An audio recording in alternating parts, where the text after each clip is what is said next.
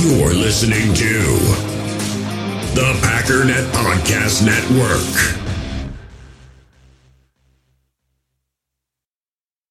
Another day is here, and you're ready for it. What to wear? Check. Breakfast, lunch, and dinner? Check. Planning for what's next and how to save for it? That's where Bank of America can help. For your financial to-dos, Bank of America has experts ready to help get you closer to your goals. Get started at one of our local financial centers or 24/7 in our mobile banking app. Find a location near you at bankofamerica.com/talktous. What would you like the power to do? Mobile banking requires downloading the app and is only available for select devices. Message and data rates may apply. Bank of America N.A., member FDIC.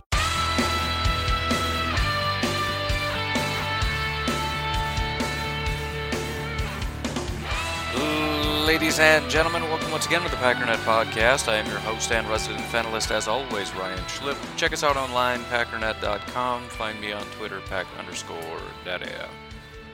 Well, it's official. Rob Gronkowski has retired again for the second, or I guess third time if you include the time he lied to the Lions about retiring. You know, so he wouldn't have to play there. Here's the announcement.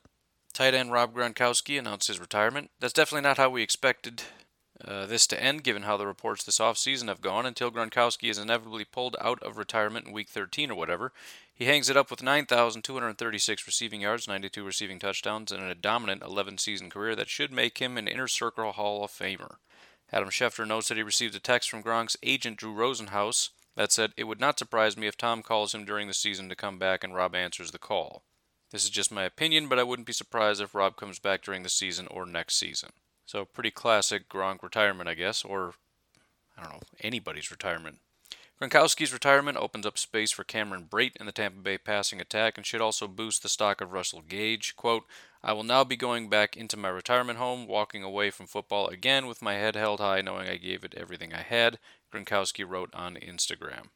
So, relatively big news. It's not Packers news, but it is big NFL news, assuming, again, he does stay away. Who knows? For all I know, mid-season return could be Week 2.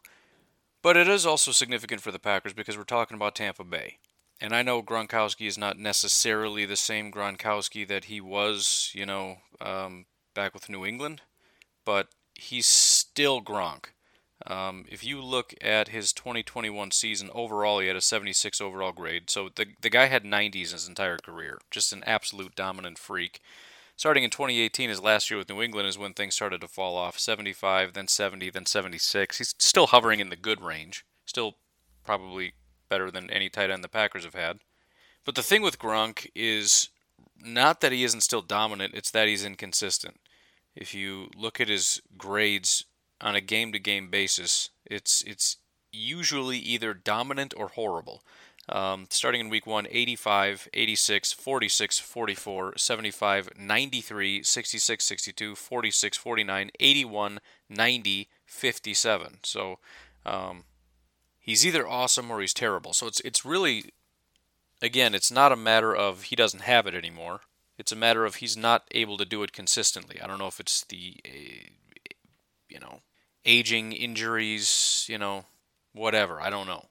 But the point is, he's still a very dangerous person, and he's a guy that I don't want to have to go up against. Because, as long as he's in the 40s, I don't care, but he spent more time in the 80s and 90s than he did in the 40s, and so I just don't want to mess with that. But again, if we see them when it matters in the playoffs, there's, at least a 50% chance Gronk is in that game, completely rested. So, how significant this is, I don't know, but if it makes Tampa Bay a little bit worse, I will always take that. Speaking of, sounds like the Tampa Bay Buccaneers are also losing Ndamukong Suh. Now again, Suh, and even to a much larger degree, is not the man that he was. But I'm not going to pretend that I'm not happy that they're losing another player. This is another team similar to the Saints and the Packers and everybody else that's filled with a bunch of guys that they just keep trying to run it back. Tampa Bay's doing it a little bit differently. They refuse to let go of anybody. Packers obviously don't have an issue with that. But Suh seemingly has fallen completely off a cliff. In fact, he did it as soon as he went to Tampa Bay. We know he was dominant with Detroit. In his 3 years with Miami, he was in the 80s. With LA, he had an 80 overall grade. He goes to Tampa, drops to a 69. Next year, 62. And then this past year, a 52. From what I can see, he had maybe 2 good games the entire year. And by good, I just mean 70 or higher. Obviously, his best game came in the playoffs, but again, another guy that I just don't want him around. And it sounds like he's probably not going to be playing for Tampa this year. Obviously, I don't think that's his choice. He would love to play for a contender and continue to keep going back, but he did an interview, and it sounds like he knows that the Buccaneers are not going to bring him back. 35-year-old spoke where he imagines himself playing next year on ESPN Live, whatever, saying, "It looks like the Bucs are out of the picture." Article goes on to talk about how they signed Akeem Hicks, and it just sounds like they're ready to move on from the 35-year-old that, again, has not really produced for them. There's a possibility he could go to the Raiders, but it was really just an offhand comment that could have meant anything or nothing, who knows. Point is, he's also leaving Tampa. In other news, Chicago Bears put offensive lineman Dakota Dozier on IR because of a leg injury. The report says the Chicago Bears put offensive lineman Dakota Dozier on injured reserve Tuesday after their offseason acquisition suffered a leg injury last week. Dozier, 31, was carted off the field at a June 14th minicamp practice with what appeared to be a left knee injury. Dozier was signed as a free agent in March as he was slated to battle for the starting right guard position. The 2014 fourth-round pick has played 76 games, 27 starts with the New York Jets from 2014 to 2018 and Minnesota Vikings 2019 to 2021. He started all 16 games with the Vikings in 2020. In a corresponding move, the Bears signed cornerback Jason Stanley. Stanley, 25, is a former undrafted, blah, blah, blah. Who cares? Don't care. Maybe we'll care in the future, but I've never even heard of the guy. The point is, and I don't know what Bears fans are doing right now in terms of their level of panic or playing this down or whatever, but I mean this is bad news for a team that is really struggling with offensive line depth as well as just offensive line talent in general. You've got a guy that has been a competent offensive lineman. Dakota Dozier's not terrible, especially when you consider the bar that's being set by the Chicago Bears offensive line. It wouldn't have surprised me even a little bit if he ended up being the starting right guard. And so now the presumed offensive guard, I guess, is Sam Mustipher, who we've talked about was center for the Chicago Bears. But now that they have Lucas Patrick from the Packers, the thought is maybe that Patrick will play center, Mustipher will move to guard. But Mustipher was really quite awful. 36th out of 39 centers is where he ranked.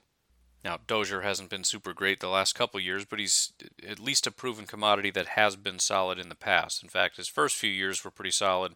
For some reason, he's been drifting downward ever since. But again, it's not even, I mean, again, you can downplay it as far as, well, he was no good anyways. All right, dude, well, competition isn't a bad thing. And ultimately, if nothing else, you've got depth issues on top of having just starter issues. So, more bad news for the Chicago Bears.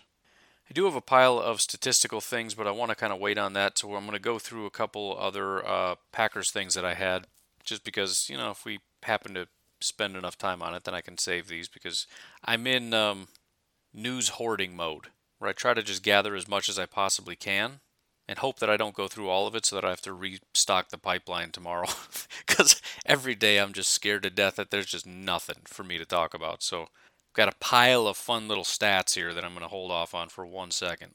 I wanted to bring this up. I wasn't actually going to, but I figured it was a good opportunity to get the folks on Patreon involved. Maurice Jones-Drew of, I don't know, NFL Network or whatever, wherever it is he talks, he put in his 2 cents on the Green Bay Packers wide receiver situation. And again, the reason why I didn't really want to bring it up is because these NFL Network analysts and all that, they're kind of I'm trying not to be disparaging here, which I know doesn't sound like me, but I'm really trying. I think they know better. I think they choose not to know better. I think a lot of these NFL Network type people, it's sort of like pop analysis, if that makes sense.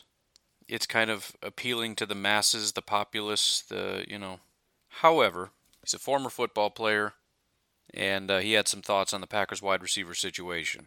What he said is, when the dust settles, so we'll give him at least that much credit, because who knows what's going to happen by the end of the season, and that's how I'm going to phrase that. He says that when all the dust settles, Dobbs, I still can't do it. I still can't get it right. Dobbs will be MVP Aaron Rodgers' second favorite target behind Watson, despite the quarterback's reputation for minimal patience with young pass catchers. So again, the reason why I don't put a lot of stock in it is because it just feels like an NFL Network answer. What's the most exciting thing you can say? I think these two young guys are going to be the number one and the number two. It's also probably on the other side of it, the general media disdain for the Packers wide receivers, right? Lazard and Cobb and Sammy Watkins are just the worst of the worst, right? So it's a very low bar to get over. So the assumption is just obviously Christian Watson and Romeo Doubs are, it'll take a little bit of time, but by the time the dust settles, these two guys will step up. It's not impossible, but I'm saying it's pretty close to him. If you told me one of these guys is going to be either a number one or number two, fine, yeah, totally. But if by the end of the year, and believe me, it would be a very good thing if it was true, if by the end of the year, our first two wide receiver picks are our number one and number two receiver, knowing what we know about Lazard and Cobb and the trust factor and the talent factor and the experience factor, that would be probably the best case scenario, but I don't think it's very realistic. And I don't really know if MJD thinks it's very realistic, but he knows it's a very popular / controversial answer, so it's a good NFL Network answer. However, I did kick it over to Patreon. Interestingly enough, most of the people, not by a massive margin, but most of the people do think Christian Watson by the end of the year will be wide receiver one. After that was Lazard, then Sammy Watkins, then Randall Cobb. None for Romeo Doubs, which again doesn't disagree with MJD because that would be the number two. But it is kind of nice to see the amount of people that are super high on Christian Watson. I think I don't want to say my excitement has waned, but I've sort of bought into my own narrative a little bit about, the veterans are going to get all the snaps, et cetera, and I've kind of just disregarded, which I shouldn't, sort of just disregarded the idea that any of these rookies, especially the wide receivers, are going to be massive, big impact players in year one. Maybe Quay Walker, but he's a number two linebacker. He could be the number one at some point, but he's the number two linebacker. Devontae Wyatt, rotational defensive tackle that probably won't start getting starter snaps until later in the season, if at all. The offensive lineman, maybe, I don't know. But since we're talking about Christian Watson, there is something that I saw yesterday that kind of revived that fire within me, at least a little bit. The Monday morning quarterback article is now, the Monday afternoon quarterback? I don't know. It's now MAQB. I don't know what that means. But anyways, he kind of runs through and has some pretty good nuggets in there once in a while. And he had one about Christian Watson. He says, the more I heard about North Dakota State's Christian Watson in the fall, the more it reminded me of what people were saying about Vincent Jackson when he was coming out in 2005. From how raw Watson is, to the size, speed, potential he possesses, to the non-FBS roots, and I'm told he had a real solid spring with the Packers, which only bolsters that thought. He goes on to say, I think he can be a real guy for Aaron Rodgers. The question will be how fast it happens. Now, obviously that's a fun stat, because most of us remember Vincent Jackson and how dominant of a wide receiver he was for several years for the Tampa Bay Buccaneers. And you got to understand, we're talking Vincent Jackson, we're talking 6'5", 241, running a 4.46 speed, and granted, things have, times have changed, but in comparison, when you're talking speed, Watson's kind of on a whole other level. But still, Vincent Jackson, several 1,000-yard seasons. He's not Devontae Adams, he's not Julio Jones or anything like that, but 1,000 yards, 1,200 yards, 7 touchdowns, 1,400 yards, 8 touchdowns, 1,100 yards, 9 touchdowns, 1,200 yards, 9 touchdowns, 1,100 yards, 8 touchdowns. He had a solid career.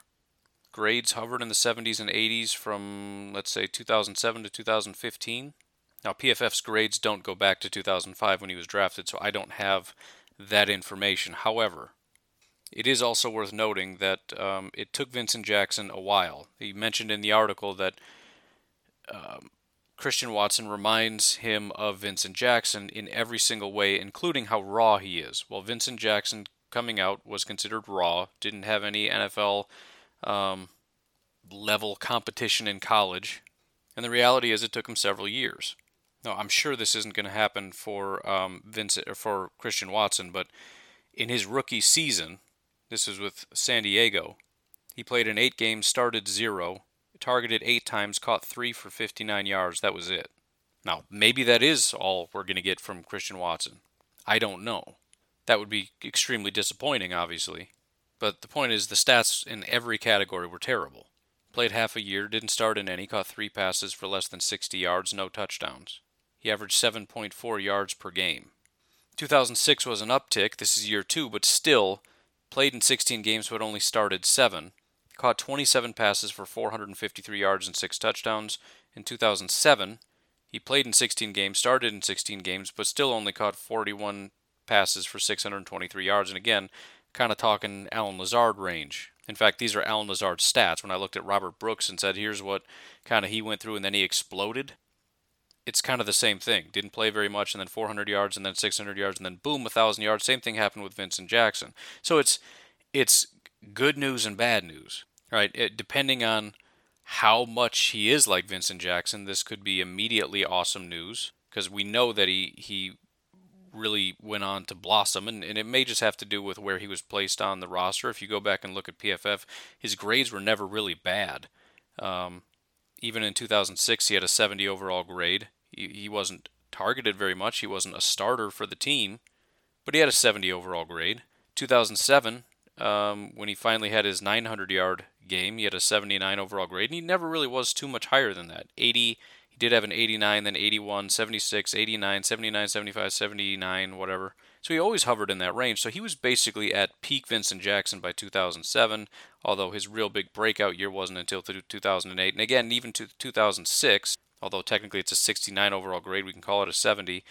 Again, the talent is still there. The question is, how much is he going to be used or utilized? So again, depending on how you want to take that and what your expectations are, this is either very good or very bad news. He checks all the Vincent Jackson boxes. Vincent Jackson was a great football player. Bing, bang, boom, we got ourselves a great football player. Or, best case scenario, he's Vincent Jackson, and even Vincent Jackson took like 3 years before he kind of hit his stride. We'll see.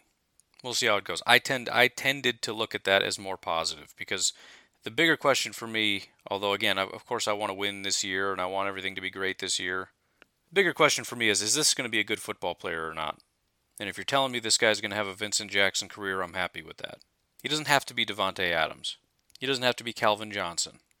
Anyways, I feel like this is a good spot to take a little bit of a break. We'll come back, we'll start ripping through some of these stats and see where that takes us. But we'll take a break and we'll be right back.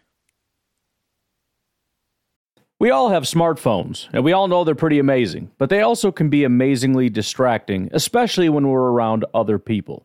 So US Cellular wants us to reset our relationship with our phones by putting down our phones for $5. That's right, a company that sells phones wants us to put down our phones. And to see what we find, learn more at uscellular.com/built-for-us. In the hobby, it's not easy being a fan of ripping packs or repacks. We get all hyped up thinking we're going to get some high-value Jordan Love card, but with zero transparency on available cards and hit rates, it's all just a shot in the dark. Until now. Introducing Slab Packs from arenaclub.com, the only repack that provides real value, a complete view on all possible cards, and clear hit rates for each one. Now when I buy Slab Packs on Arena Club, it finally feels like I know what I'm getting. And honestly, the best thing for me and my son is the fact that we're kind of novices into this. When I walk into a card shop with my son, and a card says it costs $40, kind of just taking his word for it that that's a good value. So I appreciate the transparency on grading, as well as just getting excited about seeing what you could potentially get. Right now, you can get 10% off your first purchase by going to arenaclub.com/packdaddy. Wow, that's crazy offer. 10% off a $400 slab pack. That's $40 right there. Anyways, that's arenaclub.com/packdaddy for 10% off your first purchase. When you need mealtime inspiration, it's worth shopping Kroger, where you'll find over 30,000 mouth-watering choices that excite your inner foodie. And no matter what tasty choice you make, you'll enjoy our everyday low prices, plus extra ways to save, like digital coupons worth over $600 each week. You can also save up to $1 off per gallon at the pump with fuel points. More savings and more inspiring flavors make shopping Kroger worth it every time. Kroger, fresh for everyone. Fuel restrictions apply. So the first thing I wanted to talk about in terms of our little statistics second half here, this is via Brandon Carwile of Packers Wire, kind of dug into some statistics and some notes about Eric Stokes. The article titled Eric Stokes to be critical piece of the Packers' defensive success in 2022. First of all, I got to say, And honestly, I don't think he really necessarily addresses the point of the title as far as why and all that. But just piggybacking off of what I said yesterday and the importance of defense, and then the importance of defense kind of coming down to coverage, I think a massive, massive factor here is those three guys, Jaire, Stokes, and Rasul Douglas, and for three different reasons. Jaire, it's simply a matter of how close to peak form can you be. That itself can be split into two parts. Number one, your health. How much is that going to impact you? Second of all, how much was your freakish 2020 season? How much of that was, I don't necessarily want to call it a fluke, but, one of those sort of flash in the pan, had one good year, and then kind of regress a little bit type seasons, is it? That's factor number one.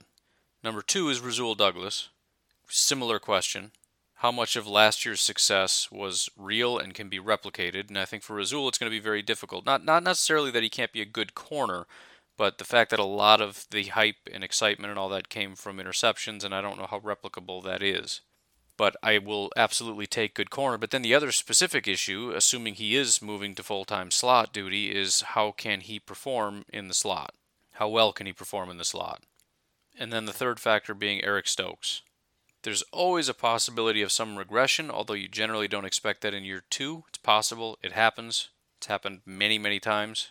But I think the bigger, more realistic question is, are we going to see more of the same, or are we going to see a significant jump? Because if we're going to the far optimistic side and just saying, what if he's a dominant corner? What if this is a similar to Jaire type pick? Even if he doesn't stay up, what if this is his Jaire year, his big boom year? And these guys are going to feed off each other. One guy doing his job impacts another guy doing his job. But the answer to those questions across those three guys is going to have such a massive impact on this team. If Jaire returns to, peak form, if Rasul more or less is the same, and if Stokes takes a step, especially a significant step, it's completely lights out. I'm pushing my chips all the way in on the Packers. If Stokes doesn't really improve and just kind of stays, decent, Jaire kind of goes back to being good but not elite, and Rasul is sort of a subpar but not devastating slot corner, then, I'll throw in a chip, but I'm kind of bluffing. Anyways, here are a couple of little tidbits that he mentioned about Eric Stokes. He says he started 14 out of 16 games, stepping up after Alexander injured his shoulder. On the surface, Stokes' numbers were okay for a first-round corner as he finished the year with 14 passes defensed and 1 interception. However, in the age of analytics, these numbers hardly do Stokes justice. According to Pro Football Focus, Stokes ranked first among rookie corners in completion rate and pass breakups among guys who played at least 300 snaps. He was set second to Patrick Surtain in NFL passer rating. Stokes wasn't just impressive among rookies either. PFF recently tweeted out that Stokes had an open target rate of 24%, which ranked first among corners in 2021. Four-time Pro Bowler Marshawn Lattimore was second at 24.5%, putting Stokes in elite company. Now, I've never looked at that because I don't have that statistic anywhere. Open target rate, I'd love to get my hands on it. What I'd love to do is just sort by that to see if you have, a good ranking of corners, just to show the relevance of the stat. But it's hard to believe that is an insignificant stat. It basically means he is one of the stickiest corners in football already. Guys were just not open. Now, unfortunately, it's sort of a weak link position. If you can cover a guy, 24% means 1 in 4. 1 in 4 times the guy's open. If the guy's open 1 in 4 times, the pass is completed, you had a really bad day, even though you had, by open target rate, a, fantastic statistical game. But at the very least, it's a fantastic foundation to build on. To come right out of Georgia, right into the NFL, and be one of the hardest corners to get away from. And it makes sense. He's a big, long, he's got long arms, he's a strong corner, and he's got makeup speed. So that your ability to get away from this guy is going to be really tough. He's going to press you up at the line, he's going to push you around, he's going to be physical. And again, if you happen to get a step away from him, he's going to catch up by the time the ball gets there. But you still have to be able to put it together. And it sounds like he more or less did that. But the other thing I really like about that is, these are the kinds of things where, we don't have as many good stats for corners as we do necessarily for, let's say, pass rushers. There are stats, But it's just difficult to... The point is, with Rashawn Gary, when I looked at it, his grades weren't great. The cumulative numbers weren't there. But I still was able to look at things like pass rush rate and say, this guy's actually having a good year. You just got to trust me. It doesn't look like it. He had a good year. If he gets more opportunities and he kind of refines, what he does a little bit, and as far as consistency, he's going to be really, really good. And I don't know which cornerback stats are best to look at for those kinds of things, but I know that there's a good chance that Stokes hit those. Right? There might be inconsistency there. The grades might not be there yet because, again, PFF grades largely come down to consistency. But the talent is shining through. And even Jair went through this.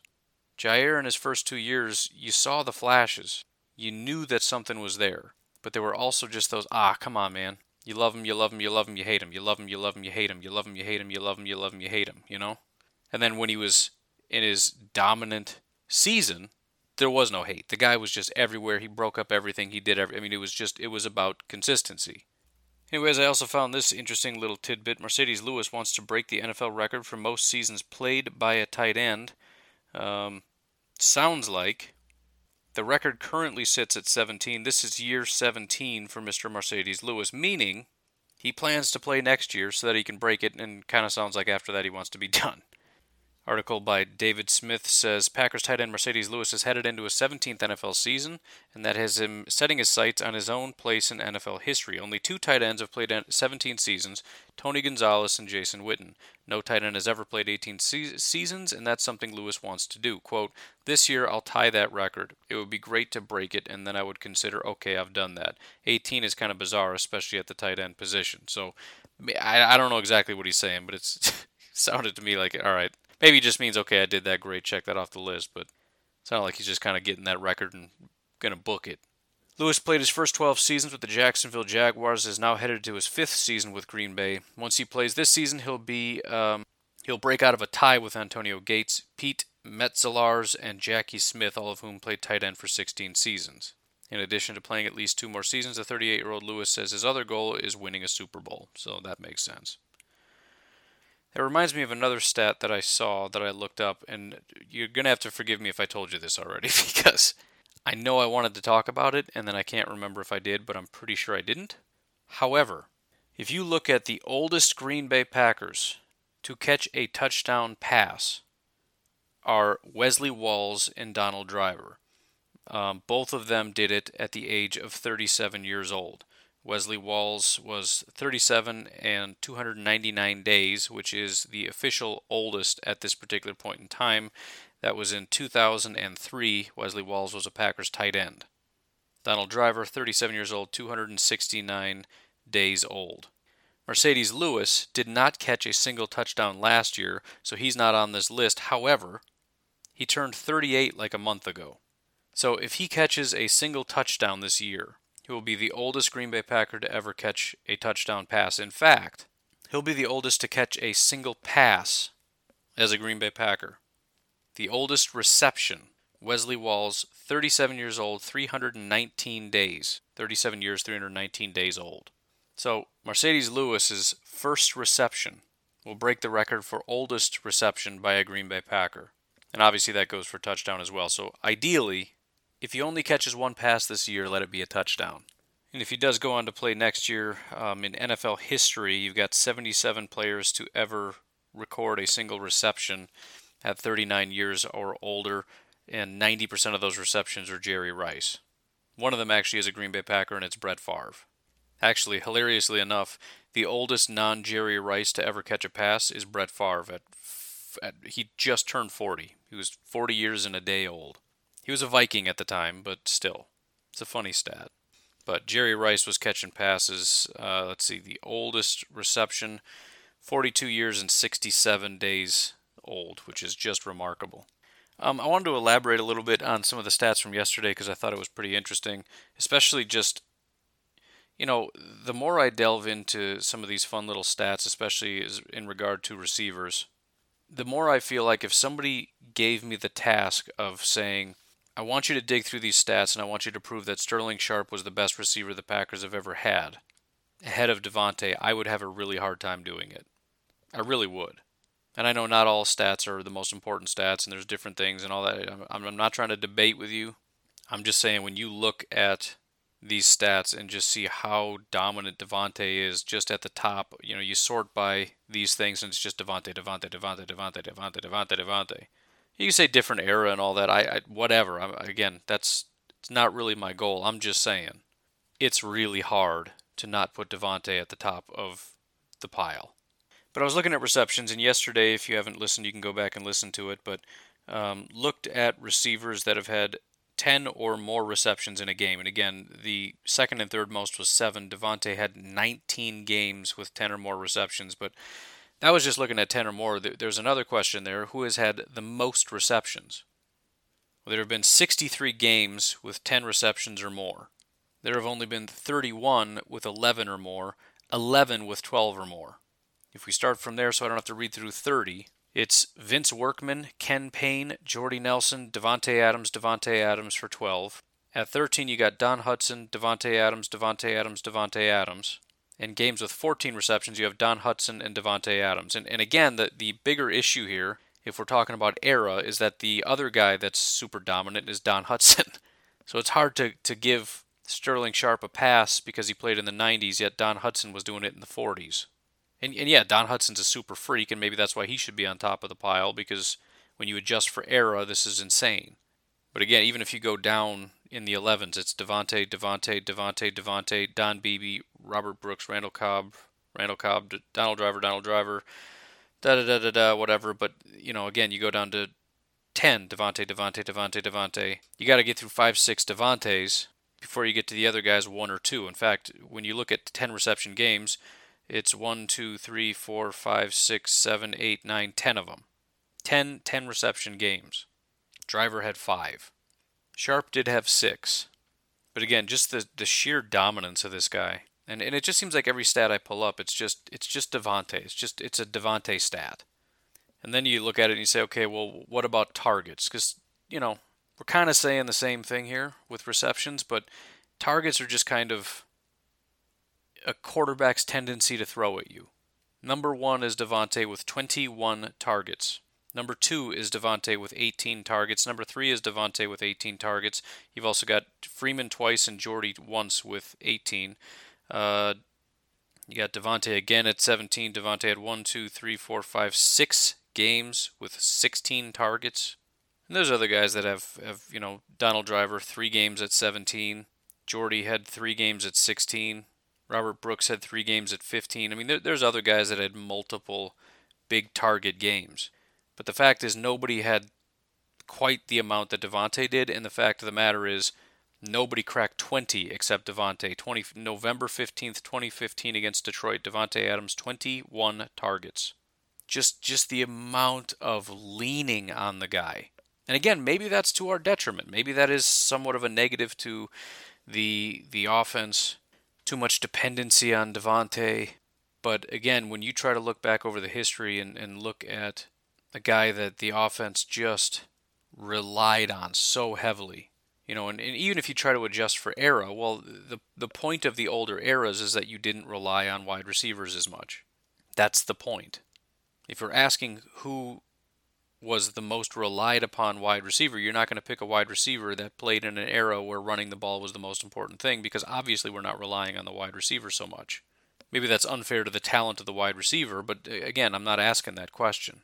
I'm asking the question of who was the most depended upon, who was the most relied upon, who was the most, valuable, I guess, which again is still a different question than talented.